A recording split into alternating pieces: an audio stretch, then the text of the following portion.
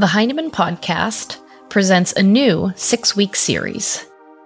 Of all the tools available to the classroom teacher to mitigate anxiety and relieve depression in students, writing is a powerful one. Over 200 research studies since the late 80s have reported that expressive writing especially can improve people's physical and emotional health.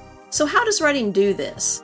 And what can I do as a classroom teacher to position my students to take this verbal medicine, as author Barry Lane calls it? Join me, Liz Prather, on the Heinemann Podcast each week starting April 4th as we learn about the healing power of writing.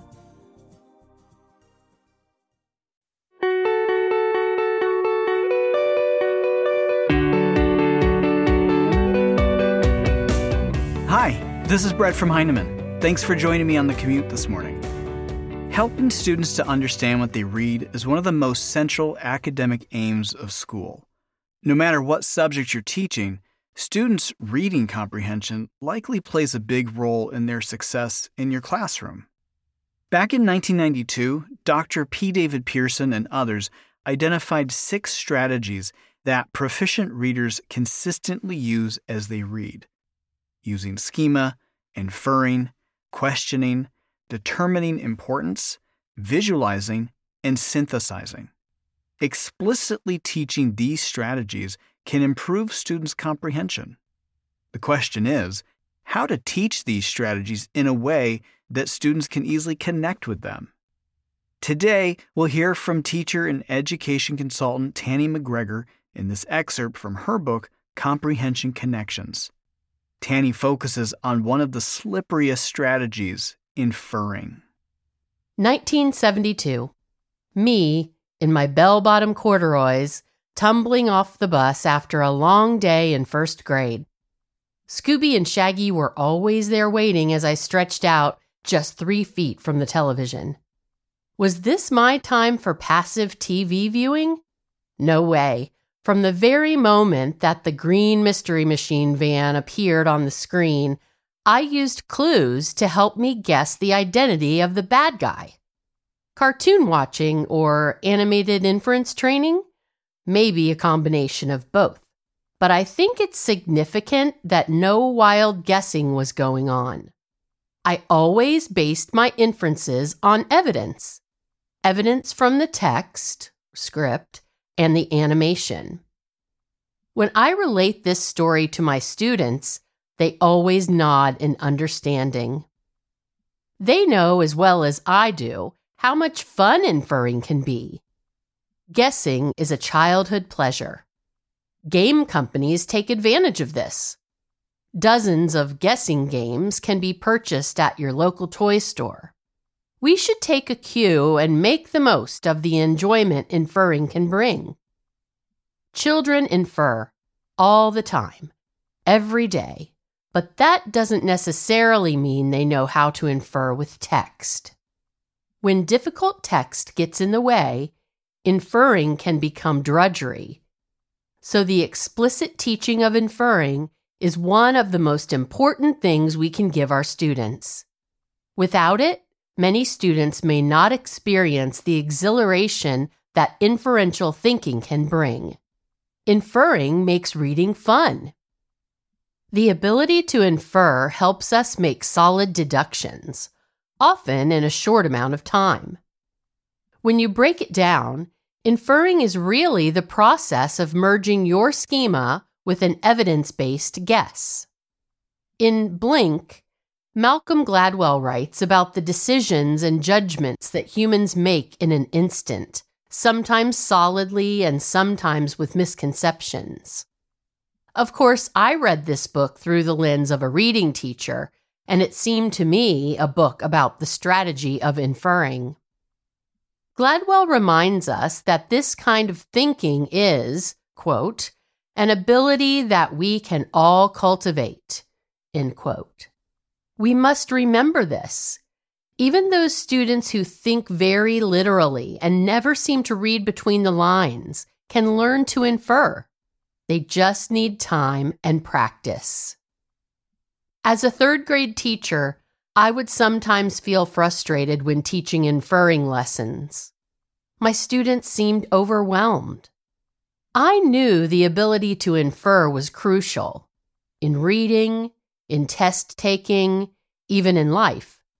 I think now, however, that I expected my students to do too many new things at once.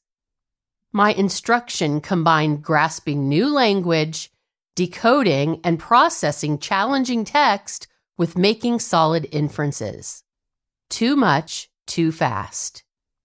This chapter reflects the changes in my thinking with regard to teaching inferring, providing a map for doling out responsibility in manageable pieces. Teaching students to infer can be a load of garbage. No, really. A couple of years ago, I was asked to speak at a school board meeting, a cable televised session, mind you, to help the board members understand strategy instruction. Besides being a little nervous, I was very excited. What a great opportunity to create awareness and rally support. I wasn't exactly sure how to plan, but I knew right away that I didn't want to present some dull, mind-numbing lecture based on a bunch of slides with diminutive print. No board for me. After thinking about it for a couple of days, it hit me. Make it concrete. I decided to deliver a brief research-based rationale for the strategies and then get specific, inviting the board members to experience a single strategy in a concrete way. Inferring was the perfect strategy to use. Its importance is certain, and it is so much fun to practice. I decided to assemble a bag of garbage to help the board members practice inferring. In a small plastic trash bag, I collected a few discarded items from around my house. An empty bottle of vitamin water, an old Ace bandage, a label from a Lean Cuisine frozen dinner, the receipt from my expired pool membership, a couple of airline ticket stubs from the previous December, a past issue of Consumer Reports.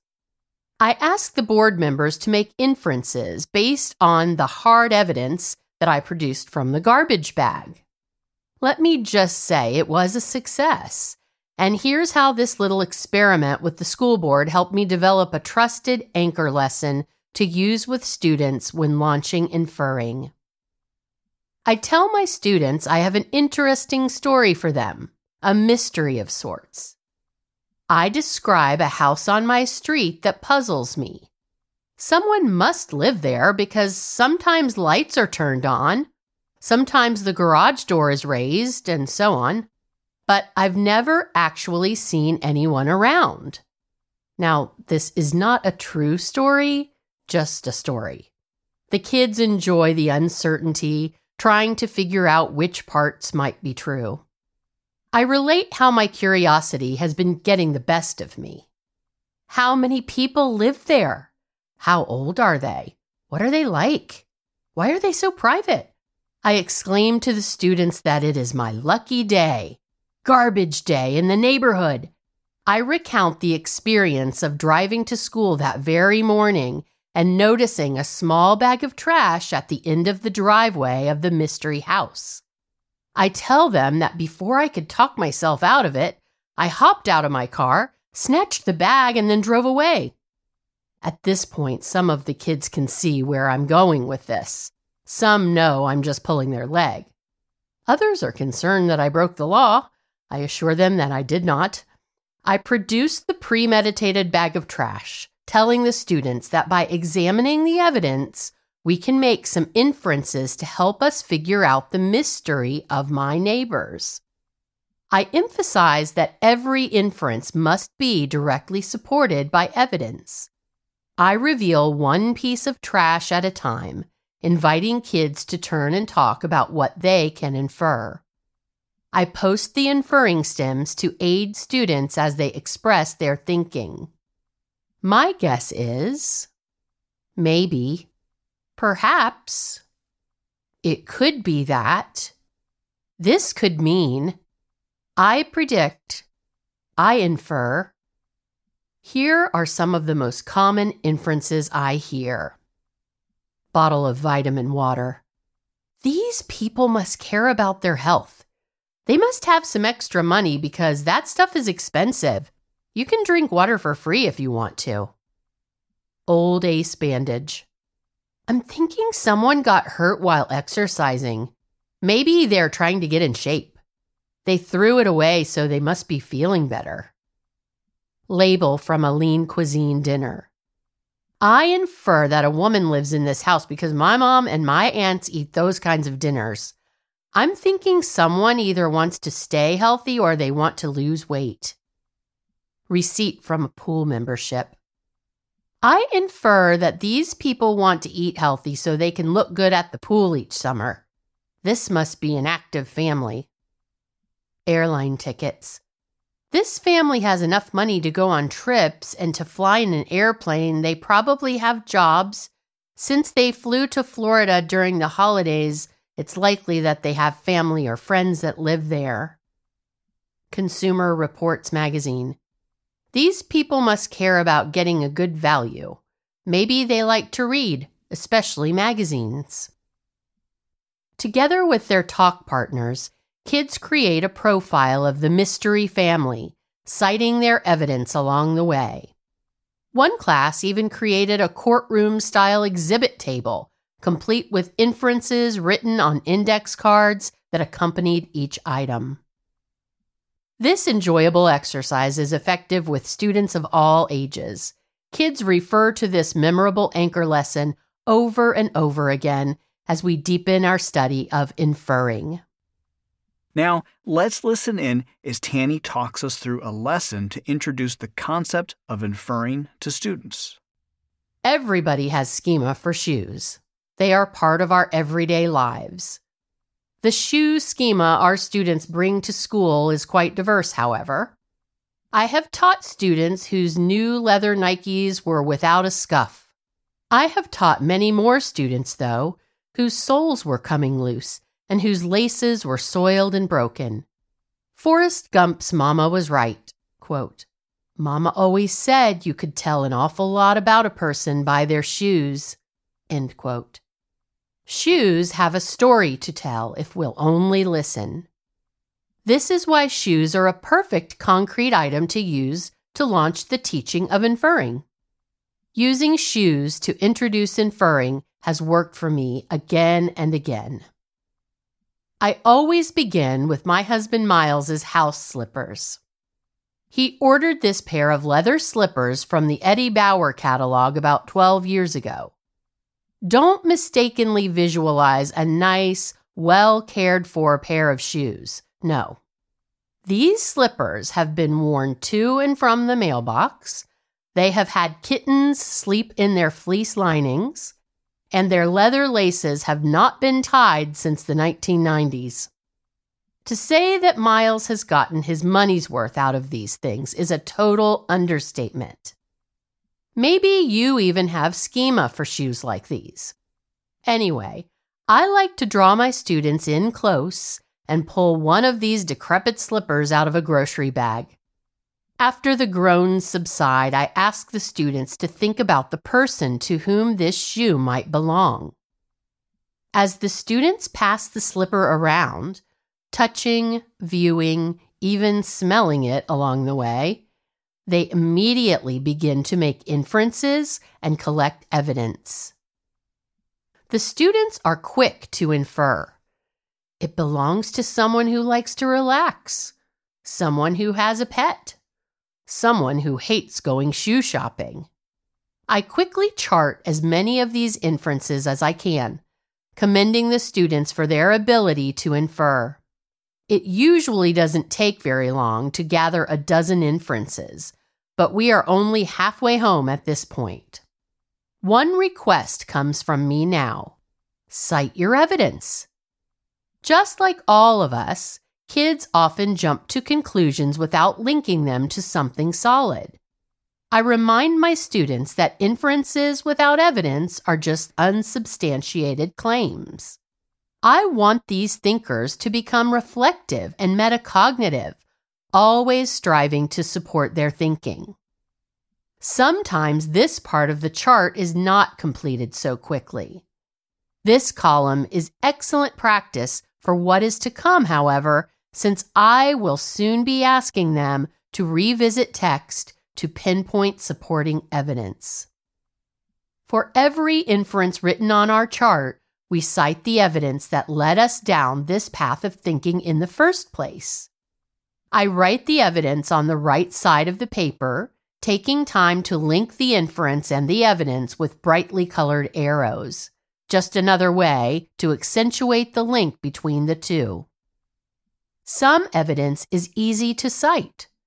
Consider the pet hair clinging to the slipper's fleece lining. Inference: a pet owner wears this shoe. Evidence: pet hair on the fleece lining. However, other evidence can be elusive, based more in our schema than in something physical. Here's an example. There is usually a student who will say, "My uncle has slippers like those," or "I saw those slippers in the men's department at Sears." When I first started teaching this lesson, I wasn't prepared for this dilemma. It wasn't as cut and dried as I wanted it to be. Isn't that always the way? Never fear, one group of thoughtful students helped me understand. Fourth grader Tatum said, "Mrs. McGee, we really shouldn't infer without a big dose of schema mixed in." Together, we created a formula that organized our thinking about inferences. A dose of schema plus a piece of evidence equals a solid inference. We posted it in the classroom, along with the equation from the Comprehension Toolkit for future reference. Background knowledge plus text clues equals inference. As I jotted down Tatum's words, I left that classroom knowing who the experts really were. So what? I brought in some grungy slippers and made another chart for the already overcrowded wall. True, but so much more was achieved. My students now know what an inference is. They know the importance of citing evidence. They have language in place that supports their thinking about inferring. Most of all, they feel successful in attempting this crucial comprehension strategy, having fun all the while. Mission accomplished. Inferring and concrete objects accompany each other wonderfully. How worthwhile to get to know the world around us while practicing inferential thinking. Consider using some of the following objects or sets of objects to help your students secure the language of inferring. A shoehorn, a crummer from a fancy restaurant, a biscuit cutter, a garlic press, printer's dies, an 8-track tape, a brayer, ask an art teacher, a pitch pipe or tuning fork, ask a music teacher. Who knew you could learn so much from a shoe? Well, that's it for our commute this morning. To hear more from Tanny, you can stream or download her audiobook Comprehension Connections wherever you get your audiobooks. Thanks for listening, and let us know what you'd like to learn about in our time together. You can learn more about Heinemann's audiobooks at heinemann.com/audiobooks. Have a great day.